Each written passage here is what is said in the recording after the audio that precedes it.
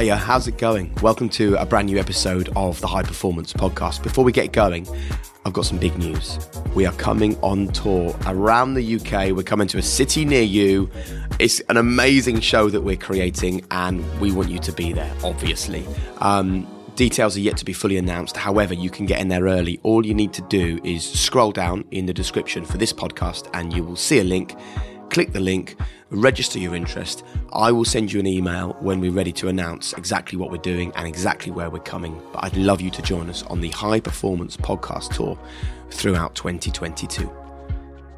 Right, time to crack on with today's episode. You're about to hear from a man that you might not have heard of, but after you've listened to this podcast, you will be thinking about him and his philosophy and his life and his lessons all day. Here's what you can expect on today's episode. All of these people that I was mixing with as a young kid were all involved in criminal activity. And then that whole world becomes completely normalised to you. Like, I didn't want to die in prison. I didn't want to go to bed one night and never wake up ever again and that be the end of my life, like locked in a cage. I have never physically been in so much pain in my life. If you said to me today, I had the power to rewind my life back and not spend 10 years in prison, I would not do it. I would go back there and spend every single one of those 10 years sitting in that cage. So you're about to hear from someone who at one point was one of the most wanted criminals in the country. He was a career criminal. He grew up in a criminal family. He thought that people like you and I that worked hard and paid our taxes and earned our money within the system were the fools. And he thought that the way that he lived his life was the real answer. And as you'll hear in this episode, I came into this with quite a firm belief, right, that you're either a good person or you're a bad person. And what he explains throughout this conversation is that it's not about being a good or a bad person. It's about the environment in which you're brought up, the environment in which you live. And today's guest, John McAvoy, has gone from being in the high security unit at Belmarsh with some of the very worst criminals you can ever imagine to becoming an elite athlete and going around the world inspiring and changing people. And it's all because of one of the most amazing stories that you are ever going to hear. He has an amazing book out as well called Redemption, which you can check out. But thank you so much for coming to this episode of High Performance with John McAvoy. I promise you, you are not going to regret giving us an hour of your time. And for all the hundreds and hundreds of people that have been sending us messages for the last 2 years saying, please get John McAvoy on High Performance. Well, here you go. You won't hear many conversations like this anywhere else. Coming up next, John McAvoy on the High Performance Podcast. Hey, I'm Ryan Reynolds. At Mint Mobile, we like to do the opposite of what Big Wireless does. They charge you a lot, we charge you a little. So naturally, when they announced they'd be raising their prices due to inflation, we decided to deflate our prices due to not hating you. That's right. We're cutting the price of Mint Unlimited from $30 a month to just $15 a month. Give it a try at mintmobile.com/switch. $45 up front for 3 months plus taxes and fees. Promo rate for new customers for limited time. Unlimited more than 40 gigabytes per month slows. Full terms at mintmobile.com. Hiring for your small business? If you're not looking for professionals on LinkedIn, you're looking in the wrong place. That's like looking for your car keys in a fish tank.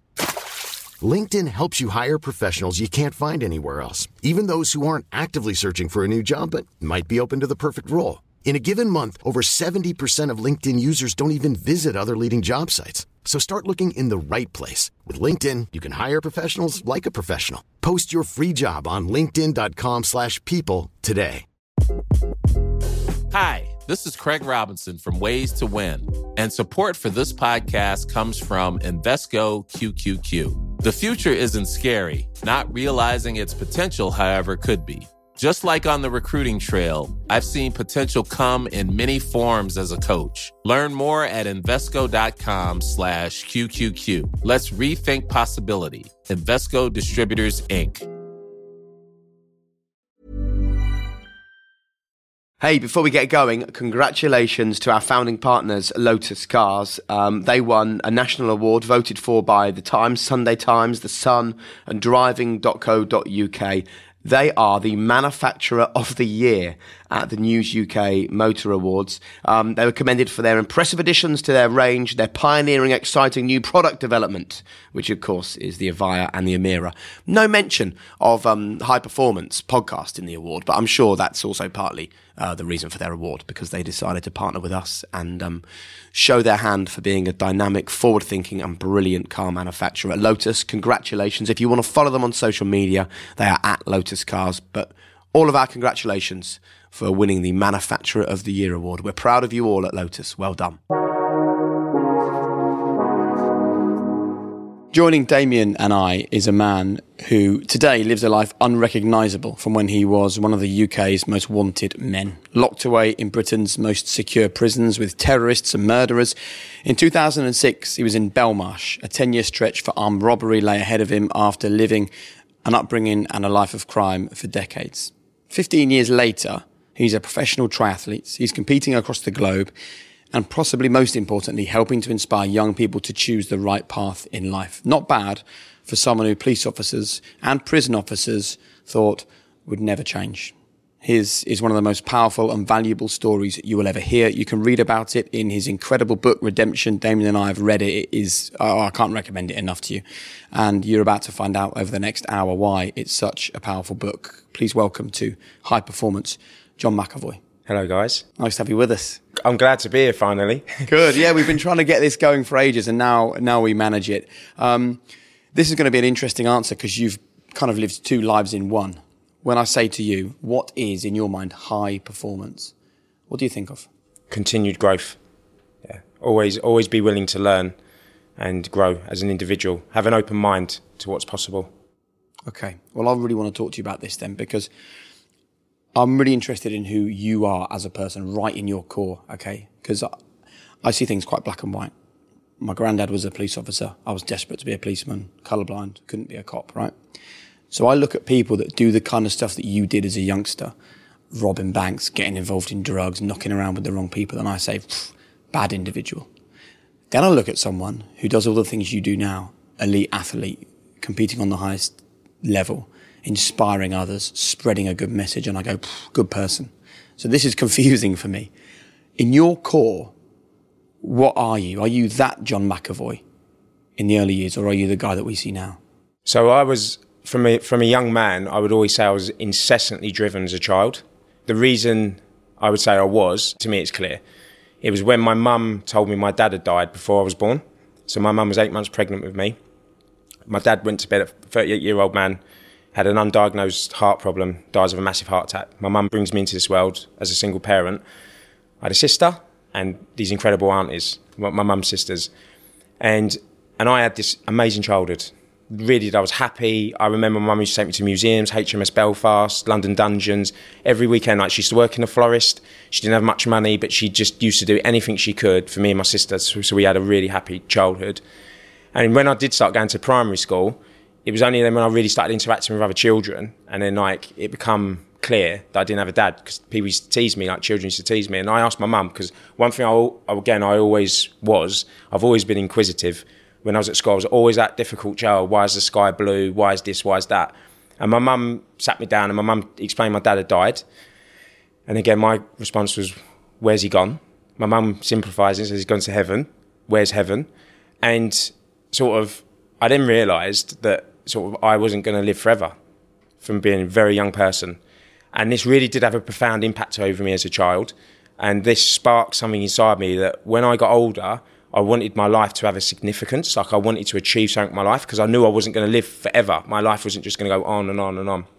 And as I got a little bit older, like I said, I loved history as a kid. And my mum used to take me to these museums, and she used to buy me these magazines out of the newsagents. They was called Discovery booklets. And every month it was about a different stage in history. And I just remember one day just putting these puzzles, because they were for children, together. And it's like Henry VIII and Napoleon. And as I'm putting these puzzles together, I'm reading about people that had died hundreds of years before I was even born. But they had done something with their lives. Their life had a significance. And that was then really I was like, I want my life to have meaning, and I want to do something with my life. And that focus, I would say, has always been in me since I was a young kid. I didn't want to be average. I wanted to do something extraordinary with my life. And did you ever articulate that feeling that you had to your mum? She knew I was ambitious, and I was always very confident as a kid to some degrees. I was confident in things. I would go off and do stuff on my own, but I was shy around other people. And I think that was because I didn't really have a father in my life as a kid. Really, when I was really little, it was just women. So I used to always hide behind my mum. I used to watch the adverts about British Telecom, and this is why, to me, being here today, it's like my life's done this full circle. Because when I was a little boy, like I used to watch these adverts on the telly, and I said to my uncle one day, how much does British Telecom make? And he said they make billions of pounds a year. And I was like, when I get older, I'm going to own British Telecom. And I was absolutely like convinced that was what I was going to do when I got older. I was going to be a billionaire and I was going to own British Telecom, because I saw phone boxes on every street corner. Every time I went around my aunties and uncles' houses, they had a BT landline because they had a monopoly over the whole like telephone communication system. So to be here today doing a podcast with you guys, but when I was a little kid watching this tower on the news and on the adverts, it just feels like my life's done this full circle. So coming back to that question about whether you're at your core a good or a bad person, right? Did you not think when you were young and you started going down the road and the life of crime that it was the wrong thing to do? No. And I'll tell you why. There's a couple of reasons why. So when my mum's ex-husband got released from prison when I was 8 years old, he was the first male I ever had in my life on a regular basis I interacted with. And I just built up this rapport with him. Now, this man, he served 16 years for armed robbery. He'd been shot by the police twice and he had 5 acquittals at the Old Bailey. And then growing up as a young kid, he come into my mum's life, not to have a relationship, but my sister was actually his daughter. So she was my half-sister. And every weekend he used to come around and take my sister out. And I think my mum didn't want me to miss out. So my mum used to let me go out with him. And I was too young to really understand what this man was. But he was a multi-millionaire when he was 21 years old. He was one of the most prolific armed robbers in the United Kingdom. He exposed me from a very young age to these serious and organised criminals. Now, at that age, I didn't connect up all the dots. It was only when my granddad passed away and when me and my mum and my aunties were clearing out my granddad's flat in Peckham, my granddad had this envelope and he kept all these newspaper clippings from all like the tabloid newspapers. And then I'm looking at them and there's pictures of Billy on the floor with guns around him and like armed robber. And then I connected up the dots, like the money, the power that I perceived that he had. All of these people that I was mixing with as a young kid were all involved in criminal activity. And then that whole world becomes completely normalised to you. So I would look at you today as someone quite young and think you was abnormal. Again, what these adults were projecting onto me was like the system was corrupt, it was unfair. People that engaged with it were sheep and we weren't sheep and we lived outside of that. So it was hard for me as a kid to then fathom that other people pay taxes, they work, they paid 40% to the government. So growing up in that environment, like that whole world becomes so normal to you that you look upon it as just, that's life. And people, you hear these stories about people going to prison and coming out, escaping from prison. So even again, you'd look at my life and think it's just this extreme. At that moment, it was so normal to me because I didn't know anything else. See, what fascinates me about this, John, is that obviously took you down a route of illegal activities and things like that.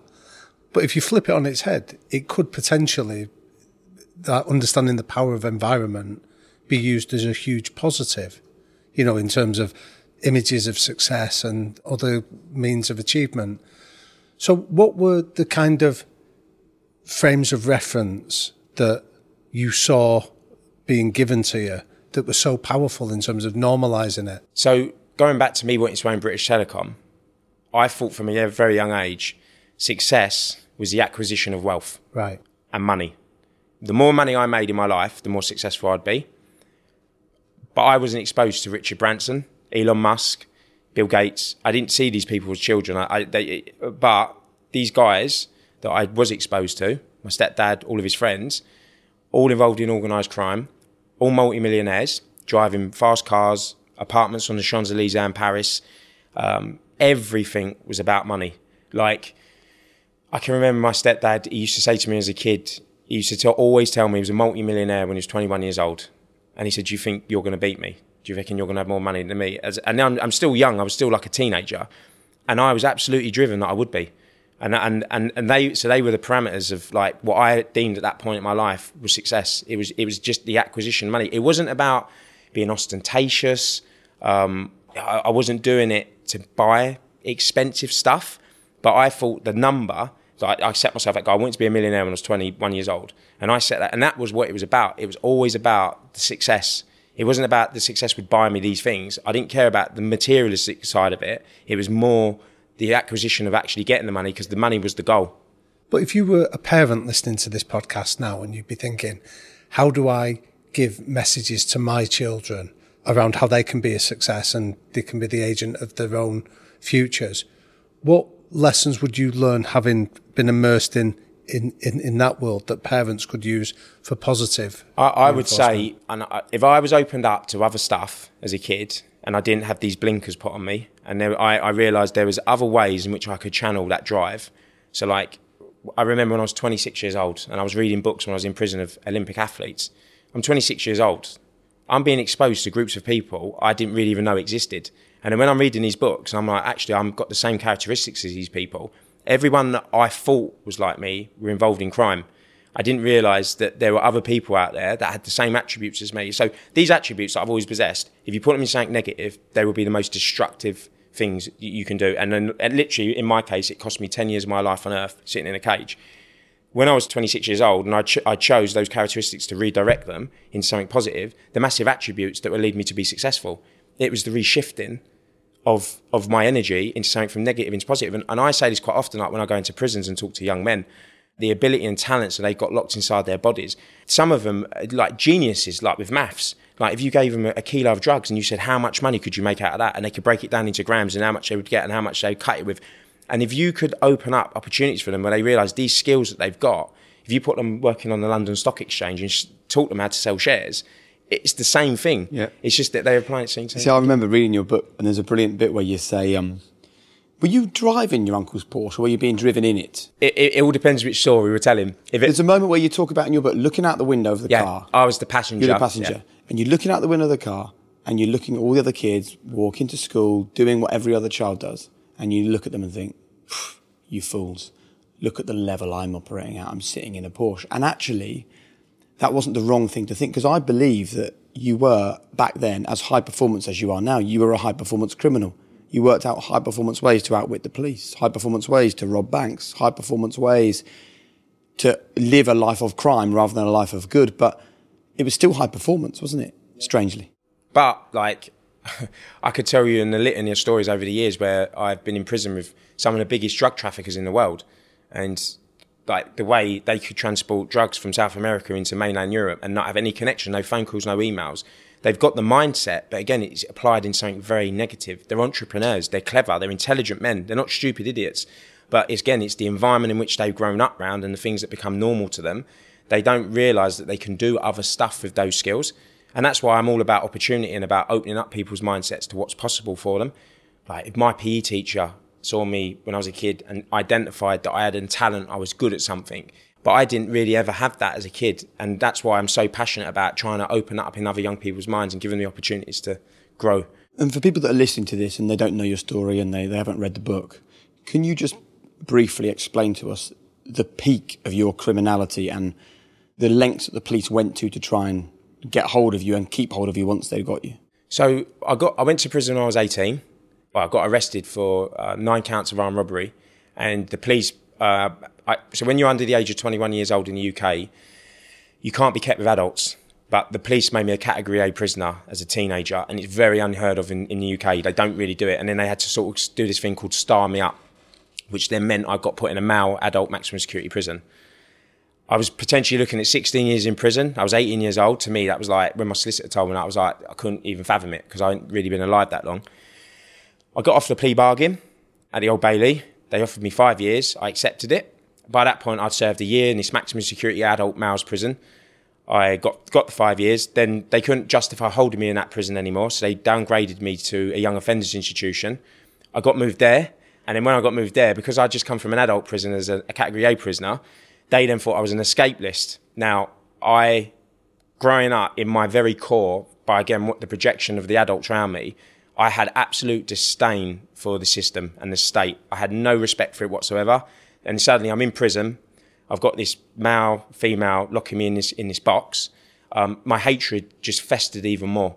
And they tried to come to my cell one night and they wanted me to strip naked and put me in this special yellow suit. So when I walked around the prison, that the prison officers could identify I was an escape risk prisoner.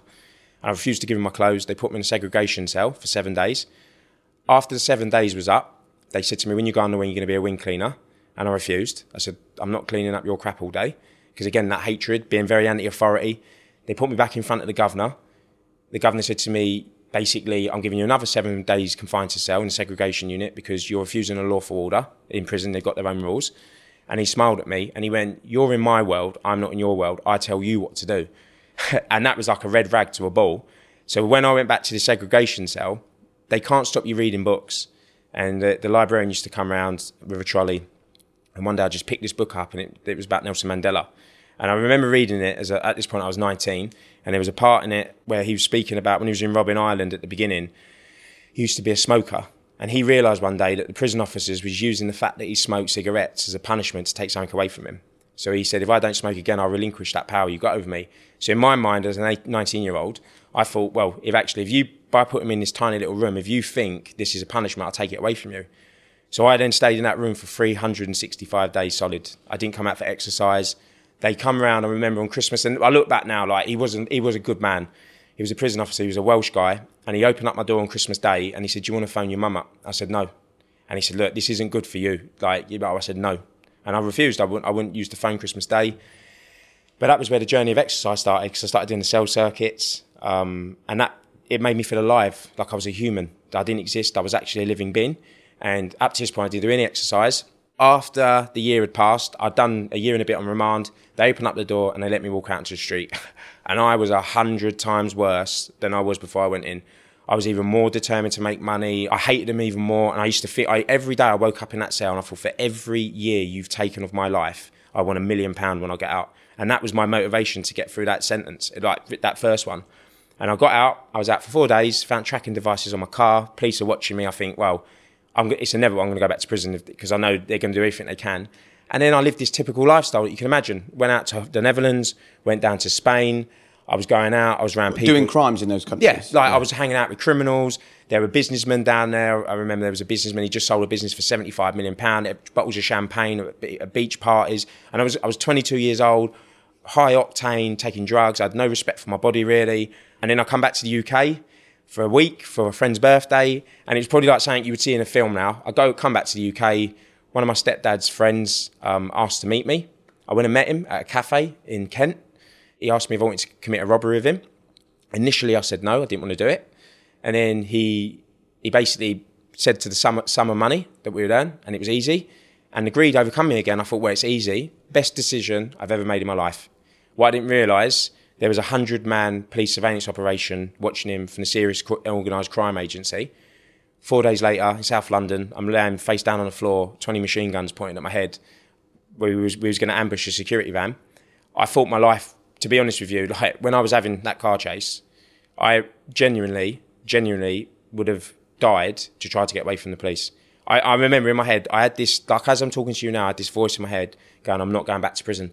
Because the first time I went, I didn't know what to expect, but this time I knew that segregation unit was coming. I knew what was coming, and I remember it, man. Like when they tried to ambush me, I just was having this car chase, and I just kept this voice going, "I'm not going back to prison. I'm not going back." And then I crashed the car, got out, ran off, and I did get away briefly. And then I ran into a cul-de-sac, and then they come running up with the machine guns, and then when I got arrested, the police officer, and I actually sent him a copy of my book, my book come out not to thank him, and it wasn't arrogance, it was to say that people do change their lives. I wanted him to see that I did something in my life. So this police officer arrested me when I was a kid, when I was 18, and he was angry that I didn't get longer than what I should have got, what he thought I should have got. And when I was in the back of the police car, I pretended I had concussion, because I thought, if they think I've got concussion, they have to take me to hospital. If they take me to hospital, I'm going to try to escape, because I've got nothing to lose. And I'm pretending I'm drifting out of consciousness, because when I was on the floor, my face was scratched up because of the car accident and stuff. And I sent someone get into the front seat of this unmarked police car, because I had me in the back of it. And he kept saying my name. And I looked up, and I recognised him instantly. And he looked at me and he smiled. He went, "You didn't learn your lesson, did you?" And he went, "You're going to go back to prison for a long time." And I remember we had this armed escort going to Wharf Road Police Station. And again, it was one of these summer days in September. And as we were driving there, he said to me, "Look out the window, John." He went, "You won't be seeing this for a long time." And what we were talking about at the beginning, in the regards of like the people being sheep, I would have done anything at that moment to swap places with those people walking down those high streets going to Tesco's or Waitrose at that moment. I got transferred to the police station. I was there 3 days. It starts again, the no comment interviews. And I didn't really realise then the journey that I was going to go on, and I didn't realise the lengths, the gravity of what the police were doing. But the police made an application to the Ministry of Justice, and they made me a level 2 double category A prisoner. So my escape had to be made impossible because they believed I had the capability, the means and the will to escape from lawful custody. So I got transferred to Belmarsh Prison. And then when I was in the reception area of the prison where they process you, they put me into a holding cell. And then a prison officer come up to me, and again, I was just being difficult. I wasn't giving him my address. Where do you live? No fixed abode. What religion? Wouldn't tell him. I was just being hard work. And he put me in this holding cell, and he said, you're going on the HSU. And at the time, I just heard H, and I thought it was the hospital because I pretended I had concussion. I thought it must have gone down somewhere. And he walked off, and then an hour or so later, loads of prison officers come, handcuffs, and they said, you're going on the high security unit. And the high security unit in Belmarsh is the highest security unit in the whole of Western Europe. They built it in the 1990s for the IRA because they built a tunnel from the prison under the road to go into Woolwich Crown Court, so they didn't have to transport you out of the prison because the escape risk was so high. And then they put me on this unit, and then I walked out in the exercise yard because it was the first time I was out of that for 3.5 days. And the prison officer went, look, you've got an opportunity now. You either go back to your cell or you go out and exercise. And they walked me on the wing, and everything was electric doors, so you can't take hostages so you can't take them with their keys. So all these airlock doors are opening. He let me put my little bit of property I had in my prison cell, and then they walked me through all these electric doors again, airlock, go outside, and you had this sense that you was outside because the air temperature had changed, but it felt like you was inside because when you looked up, there was so much anti-helicopter wire and metal mesh to stop the helicopters coming over the top of it that you could see the sky, but you could only see it through like a hamster cage. And I remember he opened up the doors and he let me go out to this yard, and then I'm looking around and the 21-7 suicide bombers were on there, tried to blow up the tube, and Sheikh Abu Hamza that was fighting extradition to America, and one other guy. And I really realised at that moment the trouble I was in and how long they obviously wanted to keep me in prison for. And I was on that unit for 2 years, waiting to go on trial. Went back through the process again of exercising in my cell, doing the cell circuit, going through my case. And then it was 2007, I go to Woolwich Crown Court and I got 2 life sentences. So can I ask you about that phrase you told us at the start when you'd realised that your dad had died the month before you were born, so you knew that life was short and that we were all going to die at some stage. Did a sense of death or loss overcome you when you found yourself in such extreme circumstances like that? Yeah, like when I was in prison, I was fueled by hate. That was one big. It was the hatred towards the state and the system. So it was never showing weakness. I was always never ever show weakness. Whatever they take off you, just don't even let them see it bothers you. I remember I did have a fear. I was young still, so I knew I had time on my side. But if you got ill and I died in prison, I didn't want to be that person. There was quite a few occasions where people committed suicide, caught cancer in prison and died. And I didn't want to die in a prison cell. But it wasn't that I wanted to change. I just wanted to get out of prison. And also that whole theme, when I was in there, I was always looking for angles to get out because I wanted to be free. I used to remind myself when I was in there, Damien, that I used to repeat a mantra to myself every day. These people have kidnapped me. This is not my life. They have kidnapped me. This is not my life. I will not accept this as my existence. I will not be institutionalised by them. Because I used to watch guys in there that have been in there for 20 years and they have this glazed look. Their eyes just like mirrors, and they've become so detached from the real world. And I'm never becoming like that. And I remember when my uncle went to prison, he was in prison for 16 years. And I asked him that question once. I said, how did you not become institutionalised? And again, he said it. I never allowed that place to become my existence. And he used to stay connected to the real world, listening to current affairs programmes on the radio, reading the newspaper, reading anything he could to stay connected to reality, because that wasn't reality.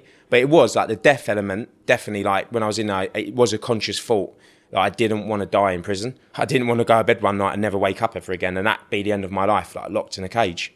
And you now do so much work to help young people, and we'll talk about that in great detail and the whole fitness and exercise thing. But there's something really powerful there, isn't there, about believing that you're more than the place you're in at the moment. And I think so many young people especially see the world they're in, see their environment and think, well, this is me. These are the cards I've been dealt.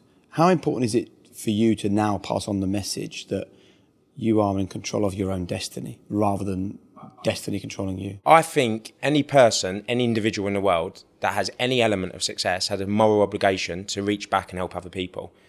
I was one of these most entrenched fixated, goal-orientated individuals you could ever imagine. I gave up 10 years of my life going to prison in the pursuit of greed and money.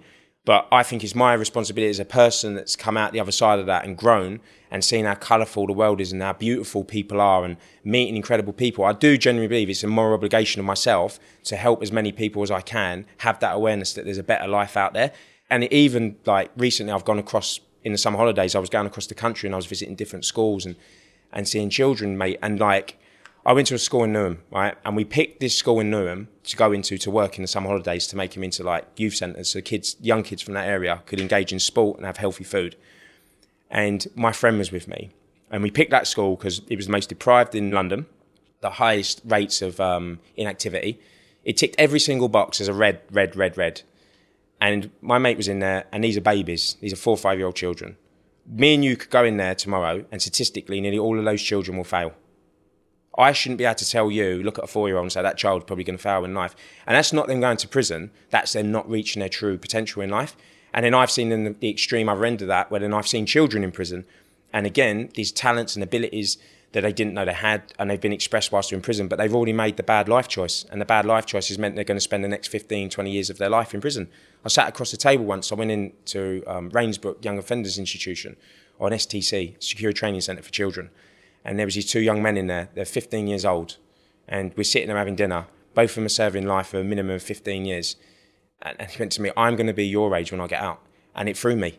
I couldn't even fathom, like, I've been in prison for 10 years and I was trying to say to him, look, like, you're going to serve 5 years longer than I did. Look what I've gone on to do in my life. This isn't the end for you. You're still a child. You can learn in it. You can go to education. You can better your existence. Utilise this time whilst you're in here. Don't just waste it and squander it. But I think in general terms, I think if any person that's got any profile, any platform, any resources, I do think it's an obligation that we all have as humanity to lift other people up and help them.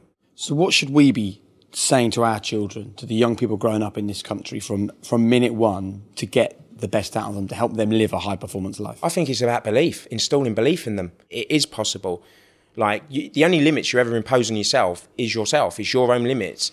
Sometimes society's a reflection on other people. They don't want you to grow. Like, the amount of people, since I got released from prison, I'm at the beginning, shall I say, not so much now, but at the beginning that doubted me. Leopard never changes its spots. He's going to go back to his old ways. He's never going to be able to do and grow as a person. You're too old. You're not good enough. You're a scumbag. You're this, you're that. But I just used to blank it all out. And I created this ecosystem around, or not an ecosystem, I created a bubble around me of people that were positive, that wanted me to grow and develop and supported me. That description you used of seeing some people in the prison system and recognising that glazed look on the face indicates, and your book does as well, John, about you're a really keen people watcher. You even when you're in the criminal world as much as in the athletic world now.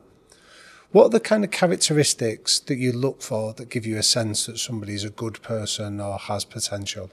If I was in a social situation, like we was at an event, I always watch how people treat the person in that place that they would value as being the lowest in there. So that might be the T-boy, something like that. Yeah. I think that shows a lot about someone's character by the way they treat people that can't do anything in return for them.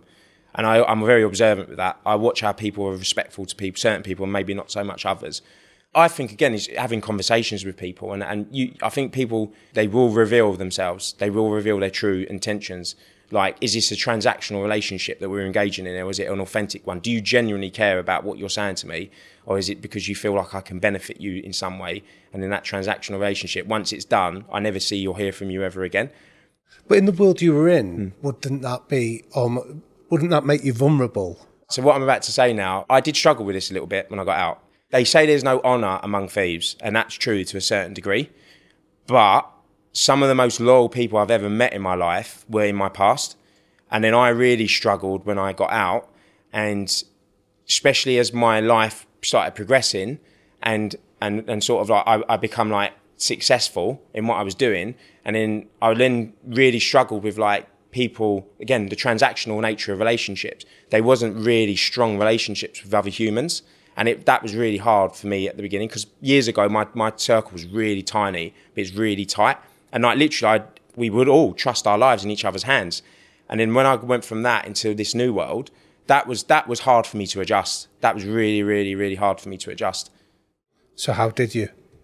I just had to accept in certain regards, in certain things that you do in your life, you are going to come across people like that. And it doesn't eat me up like so much it might have done at the beginning, because I just couldn't understand why someone wasn't loyal when I couldn't really get what if you don't like me, just say you don't like me to my face. Like that years ago, people would.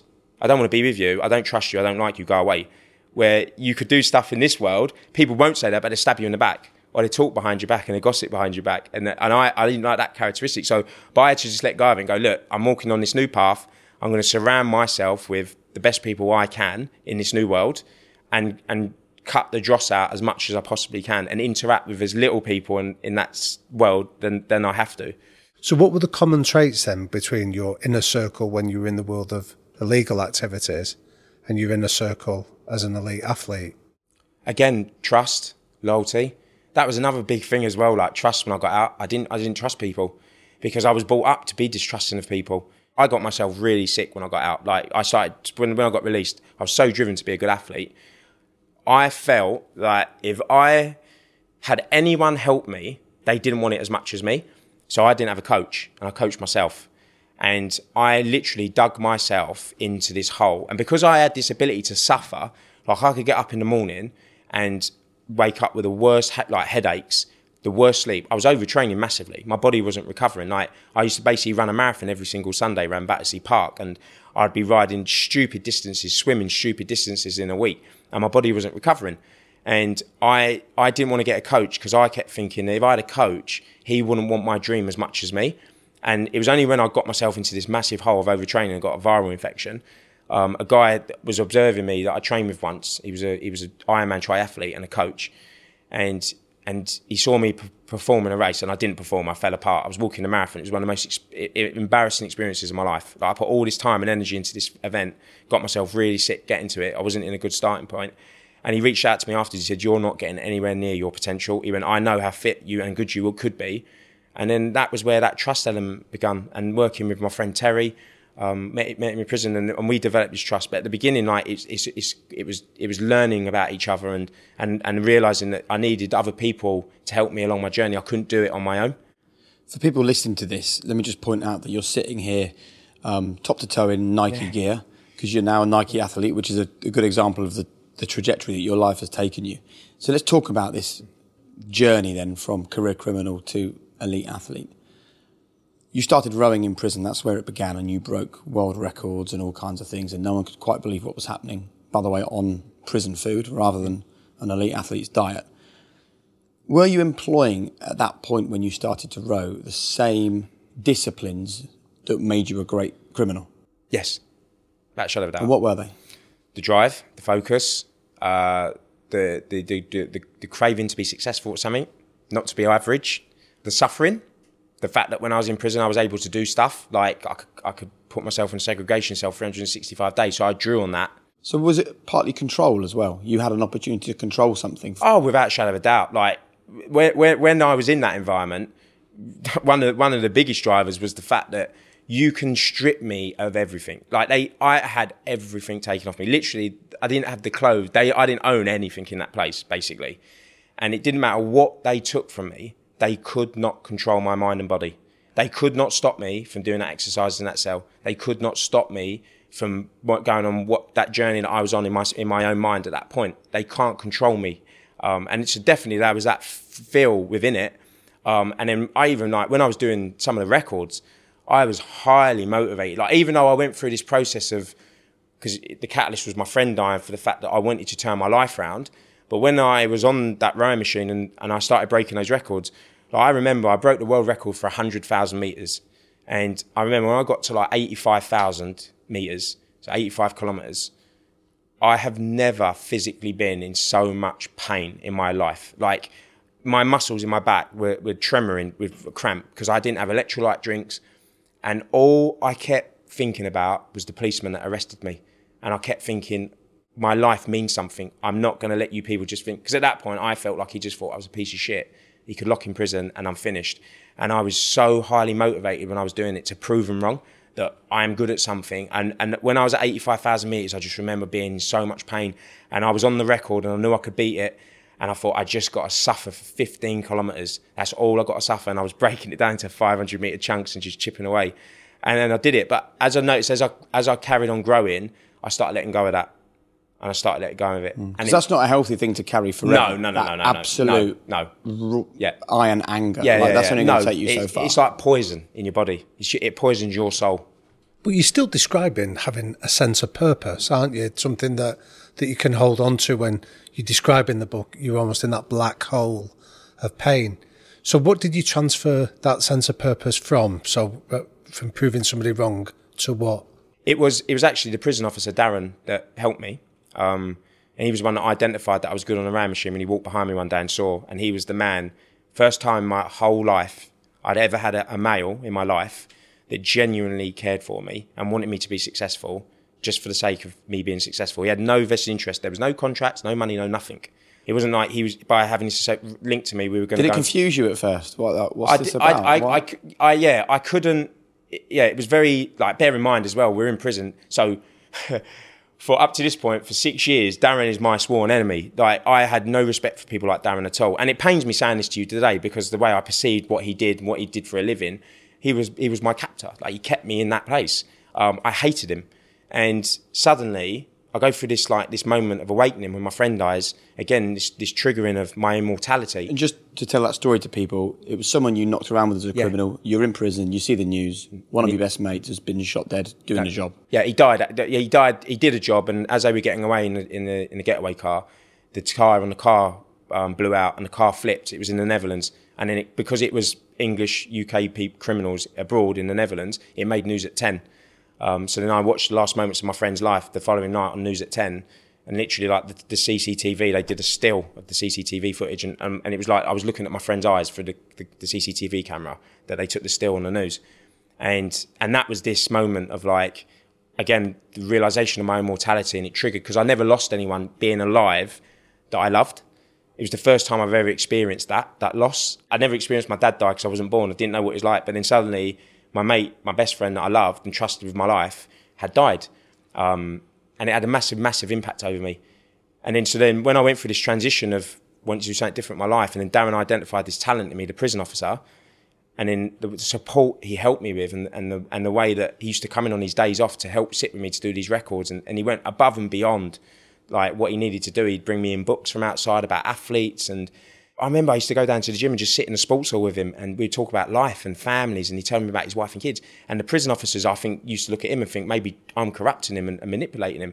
And we built up this powerful rapport with each other and friendship. And one day, when I did that record, it was just me and him. They let a couple of prisoners come in and watch me finish it off. A couple of prison officers come in from the gym. And when I finished it, I was laying down on this blue gym mat, and Darren sat down beside me, and he went to me, "You've got an ability and a talent that you can suffer. He went, if you get out of prison and waste that talent, it's the biggest travesty I've ever seen as a prison officer." He said, "Do not waste it." From that moment inwards, everything else I went on to do, I always remember him saying about having an ability, having a talent, don't waste it. And that stuck with me to the present, to where I am right now.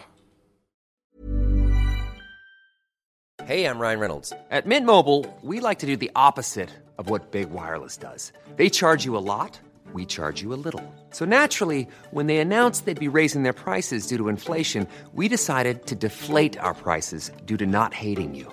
That's right. We're cutting the price of Mint Unlimited from $30 a month to just $15 a month. Give it a try at mintmobile.com/switch. $45 up front for 3 months plus taxes and fees. Promo rate for new customers for limited time. Unlimited more than 40 gigabytes per month. Slows full terms at mintmobile.com. Hiring for your small business? If you're not looking for professionals on LinkedIn, you're looking in the wrong place. That's like looking for your car keys in a fish tank. LinkedIn helps you hire professionals you can't find anywhere else, even those who aren't actively searching for a new job but might be open to the perfect role. In a given month, over 70% of LinkedIn users don't even visit other leading job sites. So start looking in the right place. With LinkedIn, you can hire professionals like a professional. Post your free job on linkedin.com/people today. Hi, this is Craig Robinson from Ways to Win, and support for this podcast comes from Invesco QQQ. The future isn't scary. Not realizing its potential, however, could be. Just like on the recruiting trail, I've seen potential come in many forms as a coach. Learn more at Invesco.com/QQQ. Let's rethink possibility. Invesco Distributors, Inc.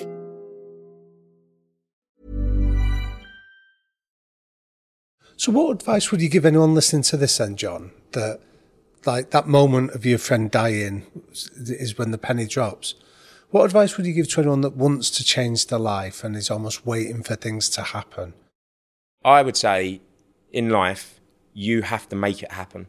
You've got to create it. You've got to put yourself in the room and create the opportunity. The opportunity might be hard to get, but you can get it. Like, I was in a concrete coffin, and I remember like when I was doing the cell circuits and the training on the rowing machine, it was these small incremental steps. You don't jump from A to B. It's tiny, so small that sometimes you don't even notice you're getting better. But it's just that constant pursuit of making sure you put yourself in the position when it's ready to take the opportunity when it presents itself. And having resilience. Like, it isn't easy, mate. Like, it is hard. We all know it's hard. It's not easy. Like, no one gives you anything in life for nothing. Like, when I got out of prison, I was sleeping in my mum's spare room. I had no money. I was training people in the local park for 35 quid. But I had this absolute belief that I would become successful being an athlete. And you're talking about a man that was, like, again, locked in that cage, got released from prison. I had nothing. I couldn't even afford rent when I got released from prison. And my mum was letting me sleep in the spare room. But I used to get up every morning, and I remember sitting there talking to my mum once, and I said to my mum about, I knew I had the ability because I did what I did in prison. And I said, I don't just want to be a builder. And my mum said, just keep doing what you're doing. There's a fascinating bit of research that relates back to the Vietnam War, where there was a huge concern amongst like the American military that a lot of the soldiers, when they were in Vietnam, became heroin addicts. And it was often to cope with the war and the trauma and the tragedy of it. And they expected there'd be an influx of heroin addicts coming back to America. And the reality was, when these soldiers came back to their old lives, they gave up the habit because it was a different environment. So what concern did you have that you'd been on this road of discovery and you could suffer and you had the potential to be an elite athlete? Going back to your mum's house, what concern did you have that you'd fall back into? Letting go of the ego. Letting go of the ego. Because I would say this, that I think this is one of the biggest things that people struggle with the most to overcome when they get released. Like, especially people involved in more high-end criminality. So their whole ego gets wrapped up in this reputation, respect. In their little universe, their bubble, they are the king of their world. And then they don't just want to then be normal and average. And it's how you deal with problems in life when they present themselves. Again, people don't challenge them because of who they are. They got respect, and suddenly you're just a normal person and people will challenge you, and they don't like that. And I remember when I got out, like, if you would have said to me now, when my friend died, 2009, I knew from that night in November, the 14th, I would never commit a crime in my life again. That was me done. I was out, right? They're not just going to let me walk out of prison, but I knew myself I was finished. I'm out of that world. When I was on the journey of going to get released, what was always in my head was I had never been challenged, and no one had ever like spoken to me disrespectfully. So it was like, I remember when I got out in 2012 and I joined a rowing club, high performance rowing club in London, in Putney. It was like a feeder system for GB rowing. And I went down there, and one of the coaches said, look, we'll take you out in one of the coaching launches so you get to understand how the tide works on the Thames, and you can watch the crews go and row. And then next week you can come down and we'll put you in a boat and we'll teach you how to row. And there was a rowing coach there called Brian Ullett, and he was coaching his crew. And I remember I'm sitting with him in his little speedboat, and he's coaching them, and it was in a men's four. And one of the athletes has said something to one of the other athletes coaching them. He stopped them from rowing, and I'm not joking, he gave him the biggest bollocking you can imagine. And I'm like, oh wow, like, I don't know how I would respond if he spoke to me like that, because no one had ever spoken to me like that. And then I was like, I have to kind of make adjustments here, because that could easily be me. Like, all the kid was just coaching an athlete in front of him saying, you're doing something wrong, because he didn't say it to him, the coach. He said, the guy that did the coaching, he said, you're not the effing coach. You had to rewire your whole life, basically. Yeah, mate, massively. Like, I hadn't any, like, even stuff like money management. Like, I remember, like, when I joined the rowing club, we used to go for breakfast after Saturday sessions, and the bill would come. It'd be like 50, 60 quid, right? For like 6 of us or 5 of us. And I was so used to just paying the tab years ago. Like, when I used to go out with friends from years ago, everyone's arguing. The bill might come, it might be 500, 600 quid, £1,000. Everyone's arguing who wants to pay it. So it's your turn, my turn. No, it's your turn. Everyone's arguing. And then I've got released from prison, and I've still got this mindset of like, money's like water. And then I realised money isn't like water, and it doesn't just come and go and come and go. And suddenly if it goes, it isn't coming in, and suddenly you've got no money to live off. And it was these little adjustments and it took time, like having, when I went into like clothes shops, like the choice of colour. I wasn't used to being able to choose what coloured T-shirts that I wore. Like all these things, like it was these readjustments that you have to make coming out of prison. Essentially, at its heart, right, this is a conversation about purpose and finding your purpose. And you always had one, whether it was being the best criminal you could be, that was your purpose. Then in prison, it was about surviving, that was your purpose. Then it became the rowing, and being the best at that was your purpose. Now it's being an elite level triathlete and someone that inspires a younger generation. There's no doubt that anyone listening to this, no matter where they are in their life, it's unlikely they're at an ebb as low as you, and you've shown you can get to the heights you got to. The big thing, though, for them is purpose. You had it, and that's where you were not necessarily lucky, but you managed to make it work for you. So what do you say to the young people that you meet, where you know they can get out because you've shown it can happen? That's not a debatable point. You can do it. And we talk about 100% responsibility on this podcast all the time. You are responsible for your own life. What about finding your purpose? Because without purpose, it is so much harder. I totally agree with you. I think it is hard. But I think that's why it's very important to have an open mindset and go on that journey of growth and development. Like look and try different things. I say this to children all the time. And that's why, like, again, I'm so passionate about trying to put things in front of them and open up doors. A couple of years ago, I remember I did an event at a TV production company, a very big one that does all the stuff around cage fighting. And I did this talk, and I didn't realise in the room, the guy that was he owned it somehow. And he heard me and he said, what can we do to help? And I said, do you know what? You haven't got to give money, open up your doors, do some work experience. He said, yeah, all right, done. So his PA was there, connected him up with a local school in Essex. They took this group of kids down in a bus from Basildon. The kids walked in, and some of you guys might laugh today. First thing they said, they couldn't believe some of the people, like the cameramen, had shorts and flip-flops on. They just thought everyone that had a job had to wear a suit and tie. And these kids were like, I want to be a TV cameraman. That's what I want to do for a living. And it's just about, but that could change their lives now, because now they understand there's something out there other than what they thought was out there. And that's why it's so important to have that open mind. But then you can't just open the mind and not present the opportunity. The opportunity has to then be there for them to sort of walk through that. And again, it comes back to when you are in a position in life and you can open up doors. I do think it's very important that we do that. Look, we're approaching a new year. People will listen to this podcast looking to pick up tips to help live a life they want to live in 2022. It's all very well the first few weeks of the year being a different person, then you slip back into old habits. So what's your advice for creating a sustained change in the way that you live your life? It's consistency, isn't it? It's the consistency day in, day out. Like even when things are tough and hard, having the belief that things will get better. They will get better. They do. As long as you're persistent and consistent in what your approach is to life and what you're doing every day. And even when things do get tough, you can revert back sometimes. Like, I have bad days. We all do. It isn't all sunshine and roses. I have bad days. But I just have this belief that I know I'll get through it, I'll work through it, and my life will be better. Tomorrow will be a better day than what today was. And again, the way I live my life is being in the present as well, not overthinking like... Why is that important? Because it's helped me get through most of my life. I think you have to be... Tomorrow's not given to any of us, mate. And I believe that. And I think sometimes people...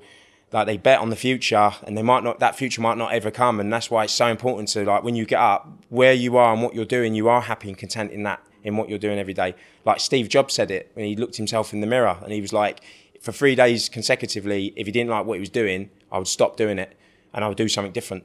And I do believe that, because it's your life on earth. Like tomorrow, my life might end, and I'm happy now, content. I'm having an engaging conversation with you guys. That's why I think it's so important to make sure that you create that life that you're just happy and content in that moment, in that present. What will you do when you can't continue to be an athlete then? What's the sense of purpose that's going to be consistent in your life? Well, I believe life is a journey. And the way even I've ended up here today talking in front of you guys, I've been very open and susceptible to opportunities in my life, and that's how I am where I am today. What I come to realise a few years back, I didn't ever really understand the power of giving back. I was always generous, but I didn't really go out of my way if it was an inconvenience to me doing what I was doing as an athlete. And then what I come to realise a few years ago was actually everything I've been speaking about today has always been about legacy, and it's about leaving something and achieving something, my life having meaning. It's very selfish. It's all about me. was about me being a millionaire. It was about me being a really good athlete, how quick I could run a marathon, how fast I could ride a bike, how quick I could swim, all the records. It doesn't mean anything. In the bigger picture of what life is in the universe, legacy is about helping other people that their lives are better. And if their lives are better, their children's lives are better. And it's a living legacy. It lives on. It's not a piece of metal. It's not a piece of paper you hang up on the wall and stuff like that. And when I started going into schools, I've had some of the most powerful experiences of my life where children have come up to me at the end crying and stuff. And I'm not an emotional person at all. And obviously, I understand why I'm not, because that not showing weakness as a kid, the way my stepdad brought me up, don't cry, don't ever show any emotion. But some of the interactions I've had with young people, when I'm gone, that kid's life's going to be better because he interacted with me when he was at that school, and he could go on. And I remember one story in particular, and I've spoken about it before. There was a young man called George, and I remember at the end of this talk, they basically brought in 4 assembly loads of kids. I think in total I spoke to 1,000 children in the morning. And at the end, the headmaster was walking me out to school to have a debrief, and this young kid walked out behind him, and he said, "Sir, can I talk to John?" And Simon Cox, headmaster, looked at me. He said, "Are you comfortable?" I said, "Yeah." He went, "I'll stand in earshot." And George looked at me and he started crying. And he said, "I'm like you." And I said, "What do you mean?"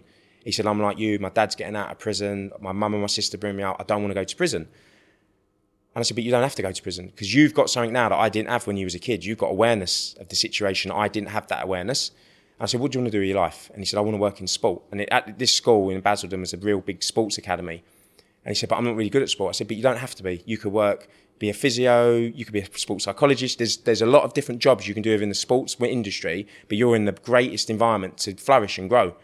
When George was sitting his GCSEs, he was doing, I think it was his English, and Simon was in the assembly hall walking up and down, and he looked at George, and George put his pencil down and stopped writing. And Simon went over and said, "What's wrong?" He said, I can't do it. And he had a block. And Simon went to him, I said to him, "What do you think John would do now if John was here with you?" And Simon said, "I walked around, I looked around, he picked the pencil out and carried on doing it, and I think he got a B in English." Now, that, when I heard it, mate, honestly, I remember my throat in the car, but it just triggered something inside me that purpose again was like, my life has a great significance to whatever I'm doing as a sports person. That doesn't mean anything. It's about what I can contribute back to the world and have a positive impact over people's lives and draw down on leverage my relationships with brands and open up doors to other people through those relationships. Because like it's little things that can make such a big difference to their lives, and sometimes people don't get that. I'm reminded as you're talking, I did some work in a school in an area called Miles Platin in Manchester that's regarded as quite a poor area. And there was a high percentage of the kids in the primary school there that would go on into the prison system. And I remember asking the headmistress at that school how she sort of maintained her motivation. And she had a lovely phrase that she said, what we talk about is that we're almost watering seeds that we'll never see flourish. That it might be one day those kids are sat in a prison cell and they're trying to rack their brains as who spoke to me kindly, who showed me a bit of respect or courtesy. And she said, and we want it to be us doing it. And as you're saying it, I'm reminded of that. So for anyone listening to this that thinks that they can help others be high performers, that they can water those seeds of others, what advice would you give to those of us that want to play that role? I think sometimes, because I've come across this quite a lot with people, lots of time people want to help. I do, but I think there's more good people in the world than bad. I do think that. It's just that the bad people are more loud than the good. And I notice this quite often with people that go to work, they've got jobs, they work 9 to 5. They kind of think you need to be like Nelson Mandela or Barack Obama and have like massive platforms, and they don't. Like, it can be just going to volunteer, going down and like going into like a local community centre and telling the kids about your job and what jobs, or open up a pipeline, taking some kids onto a local like work experience, take them up for a day. It isn't even a monetary thing. It's about creating the awareness of these opportunities are there. Again, it's being able just to create these moments of awakening for these young people to say, well, I come from like this council estate in Lambeth and now I work at one of the biggest accountancy firms in London and this is how I did it. And one of the kids might sit there and it's like that spark of imagination that then says, that's what I want to do when I get older. And I think it's a reminder that anyone and everyone can and should be doing this, whether it's your own kids, your nieces and your nephews, someone at work. We can all be someone that encourages, lifts people up, improves the world around us. I mean, that's the fundamental way of improving life, isn't it? Just mate, one good deed a day. Yeah. Just be kind to someone. Say hello and goodbye. Be polite. You could just make someone's day by doing it. Do you know what I mean? Like, and I live by that. Like whenever I try to engage with everyone that I'm with in the room and try to talk to people and be pleasant to them in the coffee shop and have eye contact with people, because you can lift up their day, or you make their day a terrible day and improve your own. I mean, Yeah. We always say, always ask a question of everyone you meet, because everyone knows something that you don't. Yes, most likely. Yeah, exactly. And always be respectful of other people's opinions if you don't agree with it. Listen, we're about to move on to our quickfire questions, which is how we always finish these interviews. But before we do, I just want to ask you about your relationship with regret. Your story of becoming probably the most wanted man in the country when you were arrested, right, is so fundamental to where you are now. So do you regret everything that you had to go through then to get to where you are now? Or do you accept that in life there's positives and negatives, and the negatives then are giving you the positives now? If everything in my life through regret would have been me, I would have said no. Like, so the issue is in my situation, it wasn't about, I inflicted stuff onto other people by my mentality to life. I regret that massively. And that's one of my motivators today, and the reason like, the way I am. And like, if I can stop other people making the bad life choices I made, they weren't mistakes, they're poor life choices based on what I thought was right and wrong at that point in my life. So I deeply regret what I did because it inflicted on other people's lives. If you said to me today, I had the power to rewind my life back and not spend 10 years in prison, I would not do it. I would go back there and spend every single one of those 10 years sitting in that cage. Because through that journey, I feel like I grew as a human. I learned more about myself. I had so much time to think the way that I perceive the world, how privileged I am to be able to be free, to live in the mountains. Like, I have such, and it isn't just, these aren't just words, I mean it. Like, I feel so fortunate that I've had another shot at life, because technically, when you go to prison, you do technically, in some sense, die, because you're taken out of society, you haven't got a normal life, and you are locked in a concrete coffin. So it's like, when you get out, you have this such great awareness of your freedom and how beautiful things are in life, and cherishing things and being at one with where you are in your environment. And so I wouldn't change that part of my life, but I would definitely change. I regret the part that led me to going into that place. So, John, what are the 3 non-negotiable behaviours that you and the people around you have to buy into? Do you know what? I've really got one, really, if I'm honest, but I would say it's just integrity, being who you are as a person. I would never sell myself out. I would always be who I am as a person. And if people like me or they don't like me, you have to just let go of that, and you are who you are as a human being. I've probably not answered that question. No, it's good. We'll take it. If you could go back to one period in your life, where would you go and why? So one of my most vivid memories in my whole life is the last time I was with my mate that died. We were in this car and we were in Spain, and I remember the sun was coming up. It was 5:30 in the morning, and we had the roof down, and I remember we had this Head Candy song on. And it was the last time I ever saw him alive, and then I left and come back, and then he died and stuff. And that was sorry, I didn't think I'd be like that. That was one of my happiest memories, because it was the last time I was ever with him. And it's obvious from your emotions how much he meant to you and things. There is something lovely about this story in that someone you cared for so much. Look at the difference to your life his death made. Mate, I said it when it happened. I'm not religious. When I was younger, and then I lost my faith years later. And I remember when I found out he died, the chaplaincy come and saw me because of my surname, the Roman Catholic. Like they come. I used to be quite dismissive of him in prison. I never used to really engage, didn't go to church or anything like that. And he come to my cell, and he sat down on the bed.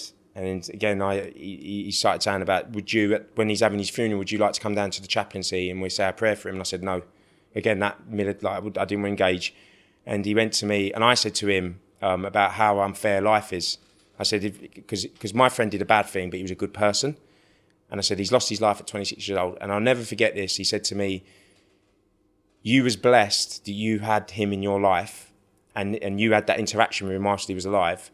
And then everything I've gone on to do with my life, and I remember I wrote a letter to his mum, said whatever I do with my life, it will be because your son, because without your son, I wouldn't be who I am today. And he is not going to be that kid that died in that field in the Netherlands after committing a bank robbery. his life will have more meaning to that. And without Aaron Cloud, without him, there'd be no me. What was his name? Aaron Cloud. Amazing. There's a scheme, I don't know if you're aware of it, in Brazilian prisons where they have a list of recommended books, and for every prisoner that reads one of the books on their recommended reading list, they get time off their sentence.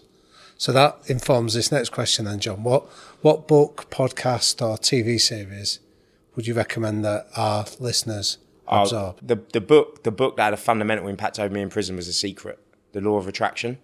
You are what you project into the world. It's like an antenna, it'll come back to you. So you're violence will come back, your positivity. And I read that book, and that had a massive, massive impact on the way I perceived the world and how I was as a human. And TV series, I do love a documentary. I do. There's a filmmaker called Adam Curtis, and I can sit there and watch everything he does. But I don't think that would probably be. It's more political, so I don't really. What was the name of the book? The Secret. The Secret. Rhonda Byrne. Yeah, is that that's right? it. Yeah. And the final question, and this is the kind of final message from you to leave our listeners and viewers with, really. What is your one golden rule to living a high performance life? Belief. Absolute belief. No matter how bad things get, how difficult, whatever hole you are in or you perceive that you're in, you believe you can always get out of it. Believe. And sometimes, again, it's not just in like one step. It could take a month, a year, but you will get out of it. Don't just accept that's it. Just keep believing and keep marching forward. Thank you so much. Thank you for coming and speaking to us. You know, I honestly did have this view of the world from my own upbringing. You have good people and bad people, and I think, you know, this conversation with you has certainly opened my eyes to the fact that you can have good people in bad situations, and that can so often determine their entire life. Yet other people make a U-turn like you did, and it's a strong message for anyone listening to this. Thank you so much for having me on, guys. I appreciate it. Thank you. It's been a privilege. Thank you. Damien. Jake. I'm unsure how to begin surmising that conversation with John McAvoy. Once again, obviously an absolute privilege. Just the most remarkable combination of two different lives, two completely different lives. But actually, I want to be totally honest and say, I think he's been high performance from the very beginning. And I know some people will find that weird, like how can you be an armed robber and be high performance? But that was there from the very, very beginning in him, that desire to be different. I mean, the fact that when he first arrived, before we started to record, and he mentioned it, he said to us, I dreamed of buying the BT Tower when I was 9 years old. Like, that's a man with desire and aspiration, and whatever he was going to do, he was going to be the best at. And, you know, you can't say you can be a good armed robber, but he was the best, which was why he went to prison for so long, and now he is the best at what he does. What an amazing chat, right? Yeah, I thought it was an incredible illustration about the power of our environment, you know, so that when he left that maternity ward, he could have gone right, he could have gone left. He just happened to go into a family environment where there was the gap left behind by his father, who'd unfortunately passed away. And the adult figures in his life that came into it were people that led him down the pathway of crime and assuming that those that followed the law and were law-abiding were somehow mugs. But equally, then when he's gone into prison and he's found himself on that rowing machine where he's had the prison officer, Darren, encouraging him and nurturing him, that's another seminal moment about how powerful environment is. And I think if anyone listens to this, you know, I think take away the idea that we can all be encouragers, we can all make any environment we can go into better by our own example, by the way that we interact with people and the way we try and lift others rather than try and drag them back down. And I suppose the other side of that coin is I'd love people who've listened to this interview with John to take a look at their own environment. And of course, you can control the environment you're in, but also the people around you in that environment have incredible control. And I think it's so important to really just take a look at the people that don't make you feel great, don't lift you up, are drains on your life. And then equally look at the people who are the fountains, the people who just, for whatever reason, make you feel great. And an audit of the people around you, in your life, in your business, in your inner circle, it's not a bad thing, because I think we review so many things in our lives, but how often do we really genuinely have a proper review and a proper audit of the people we've allowed to be around us? And as John and you have quite rightly explained, it is almost the biggest factor that determines the life we live. Yeah. There's a great metaphor that's often used where they talk about if you ever put a group of crabs in a bucket and if one of the crabs tries to get out of the bucket, what inevitably happens is the other crabs will reach out and drag it back down.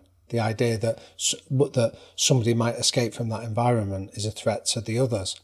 And I think sometimes we need to look that, are we like that crab in a bucket? Are we surrounded by people that don't want us to go and do something different, that don't want us to spread our wings or follow our passion? Because for whatever reason, it's a threat to them. They don't like it. They want to protect you, but they're just keeping you dragged back down into an environment that doesn't allow you to flourish.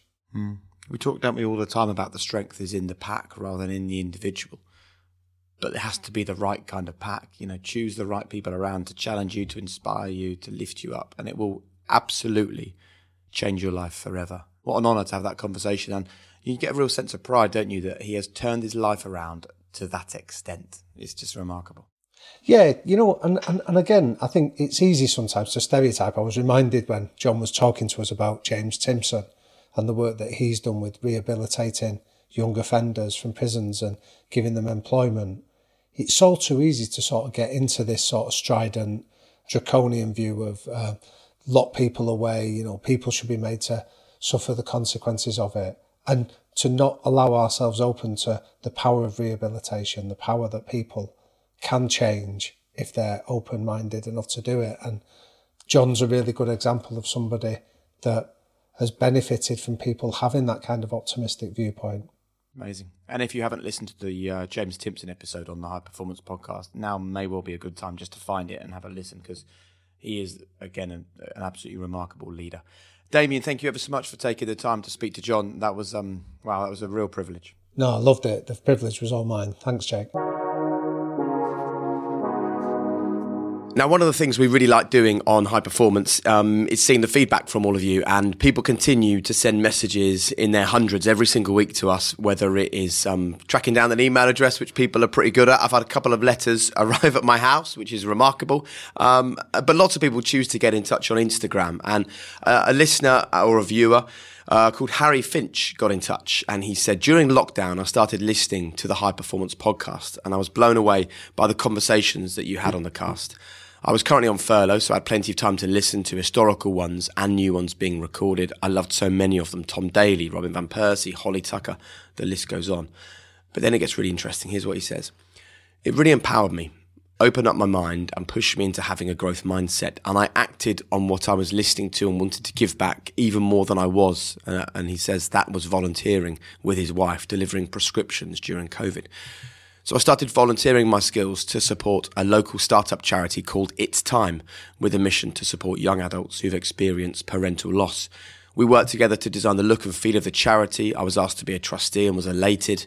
In May of this year, we launched. We've had our first event, and we're currently working on help guides and resources to support young adults on their grief journey. I just wanted to say thank you for the incredible podcast you've created. They've honestly made a huge impact and pushed me into doing so much more. I hope this gets to you all, and my thanks are passed on. Well, Harry, thank you very much for getting in touch. Indeed, your thanks are passed on. And actually, Harry joins us now on the episode, on the podcast. Hey, Harry. Hey, how you doing? Yeah, we're really well, mate. First of all, thank you so much for sending such a nice message to myself and Damien and the entire team. Can you remember what you were listening to the moment that you realised that perhaps the High Performance Podcast was a bit more than just another podcast? It was just the conversations that you were having. I go back to some of the old ones like Robin Van Persie and Tom Daly about like just enjoy the moments, enjoy like the process rather than not being fixated on the outcomes. And it was just the conversations that you're having, the openness that people were having on the show was just really like resonated with me, to be honest with you. And it's kind of like therapy as well, in a way, of when, the chips were down with COVID and everything going on. It just kind of, you go out for a walk, listen to it. And there was just so many things that I took from it. And I just was like, right, what can I do? What can I do to try and help people in situations and use my own experiences to help drive things forward and just try to act, really. And what was it that made you want to give back then? What was that driver? I think some of it was probably just helping my own self-care, like with the volunteering, the giving back, it felt good inside. And with the charity work and helping young adults, I've been there myself, and so have the other 6 trustees. So there's 7 of us all together. And I remember the Tracy Nevilles, the Toto Wolffs talking about your support network, and that naturally created a support network probably in that part of my life that I have had it with family and friends who've been amazing on that journey. However, this was like a disguised support network, which really helped like on that part of the journey. And it just opened my mind up to look at it in a different way. And finally, have you got any sort of go-to moments from the podcast when things are hard or you're struggling a little bit? Are there any phrases or any takeaways or anything that, I mean, I've shown this to a few people on here. I've got a little wooden block in front of me with infinite purpose written on, which was obviously something that Susie Marr spoke about on High Performance. And that was a big one for me. What is it for you? A few key ones for me are, I always remember I was in hospital actually on Christmas Day when I listened to the Clive Woodward one. I had appendicitis and had surgery on Christmas Day. So one of the Clive Woodward ones, when he talks about being in a tunnel, if you don't want to be challenged, I think it was go and stand in a tunnel and talk to yourself. And that really resonated with me. Basically just to accept being challenged and discuss and, open up and move on. And then other ones, Tom Daly, about the process, having goals of, I'm going to go and get some milk and things like that. Johnny Wilkinson, which is obviously resonates with a lot of people, very, very powerful. And also Robin Van Persie, when he pushes the responsibility onto his child to go, look, if you want to do this, pull your socks up, you can do it. It's not your coach's fault. It's not their fault. And it's those kind of key messages that really hit home. Listen, thank you so much for getting in touch, dropping us a message, listening to the podcast, sharing it with people, coming on and talking to us. But most of all, congratulations for not just listening to it. And we say this to a lot of people. Listening to it is one thing, but then really acting upon it, and acting upon it as you have in a really selfless way to get involved in It's Time, which is the young charity supporting adults who've experienced parental loss, is really impressive. So well done, mate. Thank you so much. Really appreciate it. I always love those conversations, Damien. And it's so interesting, the things that people pick up on. I mean, we've spoken to 3 or 4 listeners of the podcast now. I don't think any of them have mentioned the same thing, which is so fascinating. I know, that's the beauty of it, isn't it? And especially when, Harry demonstrated there, you go back through the archives and he's talking about Robin Van Persie, describing it as the old episodes, which they still seem really fresh in my mind. So it's a bit disconcerting, but I love the fact that there's an archive there that's timeless that people can go and delve into. And I'm delighted that Harry's found that they're just as relevant as some of the more recent podcasts we've been putting out. And talking of recent ones, we've had some really interesting reaction to the Michael Bisping episode. Joel on Instagram said, what an amazing episode. Michael's passion comes through in everything he says. Thomas says the perfect combination is High Performance and Michael Bisping. Having followed Michael's career for a few years, I think it's fair to say he wasn't best prepared for this interview. Correct? But sometimes you get a more honest insight from a less polished approach. And the takeaways that Thomas had was there are outliers to general rules of success, which I think Michael would be. The unflappable mentality can get you into trouble, but much less likely if you genuinely found your true calling. And once you get past a certain skill threshold, mentality becomes a huge part of the reason for success. Those were from James as well on LinkedIn. And if you're listening to this and you're thinking, what is this archive, man? What is this? Well, we recorded them decades ago. Last year. There's about 60 episodes. So if you're new to High Performance, if this is the first time that you've listened to the podcast, if you just heard what John McAvoy's had to say, and it's resonated with you and you want more, then all you need to do is just scroll down, click more episodes, look at the archive. You can go right back to the very first episode of the very first series, and there's loads for you to get your teeth into. We'll just finish with this message that came in from George. Afternoon, chaps. Just a quick message of appreciation. I've just recently come through a life event due to a change in employer and certain disputes that went along with it, which has put myself and my family under a lot of pressure and stress. I've always flitted between podcasts, but since finding yours, I've clicked with it. And I found some of the shows have really helped me along the way and back to my usual self. I'm looking forward to hearing many more. That's from George on Instagram. And I think that is the sort of the key message, I guess, for people, Damien, is that there won't be things you agree with all the time in these podcasts. There will be episodes where you perhaps think, it didn't quite work for me. But if you just give these a go and see where they take you. Yeah, there's a brilliant quote. It's often attributed to Albert Einstein that says, I can't teach you anything, but what I can do is make you think. And I think if people can come to this, and like you say, it's not that you don't have to agree with Michael Bisping, John McAvoy, or Mel Robbins, some of the guests that we've had on so far, but the very fact that you don't agree means that you're taking opposite stance, or you're reflecting on your own beliefs, and that's the real value. Damien, thanks so much, mate. Thanks, Jake. Loved it.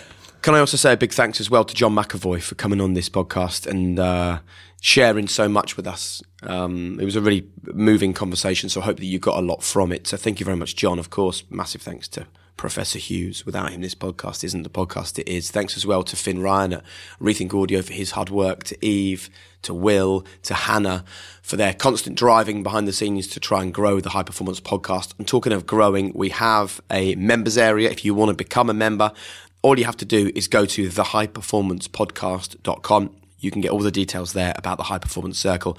I'll ping you an email. You just reply to that and you're in, and you can get some amazing content from us as well. That's also the same place you can order the book and get tickets to our book tour. We'll be in Bristol and Manchester. And thanks as well to our sports partner, Give Me Sport, for loads more clips and loads more content. Just go to givemesport.com/podcast. As well as that, we are touring in 2022 around the UK. In fact, if you scroll down in the description to this podcast right now, click the link. I'll send you an email and you can register your interest for the High Performance Tour coming around the UK in 2022. So get involved in that right now. But thanks very much for listening. Wherever you are across the world, have a brilliant day. Continue to strive for a high performance life. And I hope you found today's episode really helpful. Take care.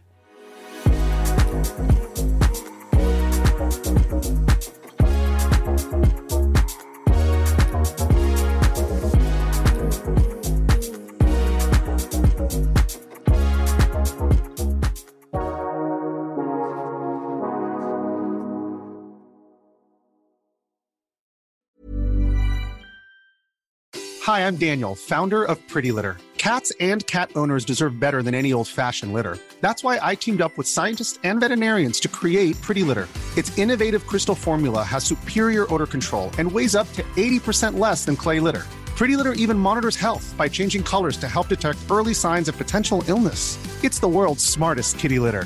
Go to prettylitter.com and use code ACAST for 20% off your first order and a free cat toy. Terms and conditions apply. See site for details. Hi, this is Craig Robinson from Ways to Win, and support for this podcast comes from Invesco QQQ. Invesco QQQ is proud to sponsor this episode, and even prouder to provide access to innovation for the last 25 years. Basketball has had innovations over the years, too. We're seeing the game played in new ways every day.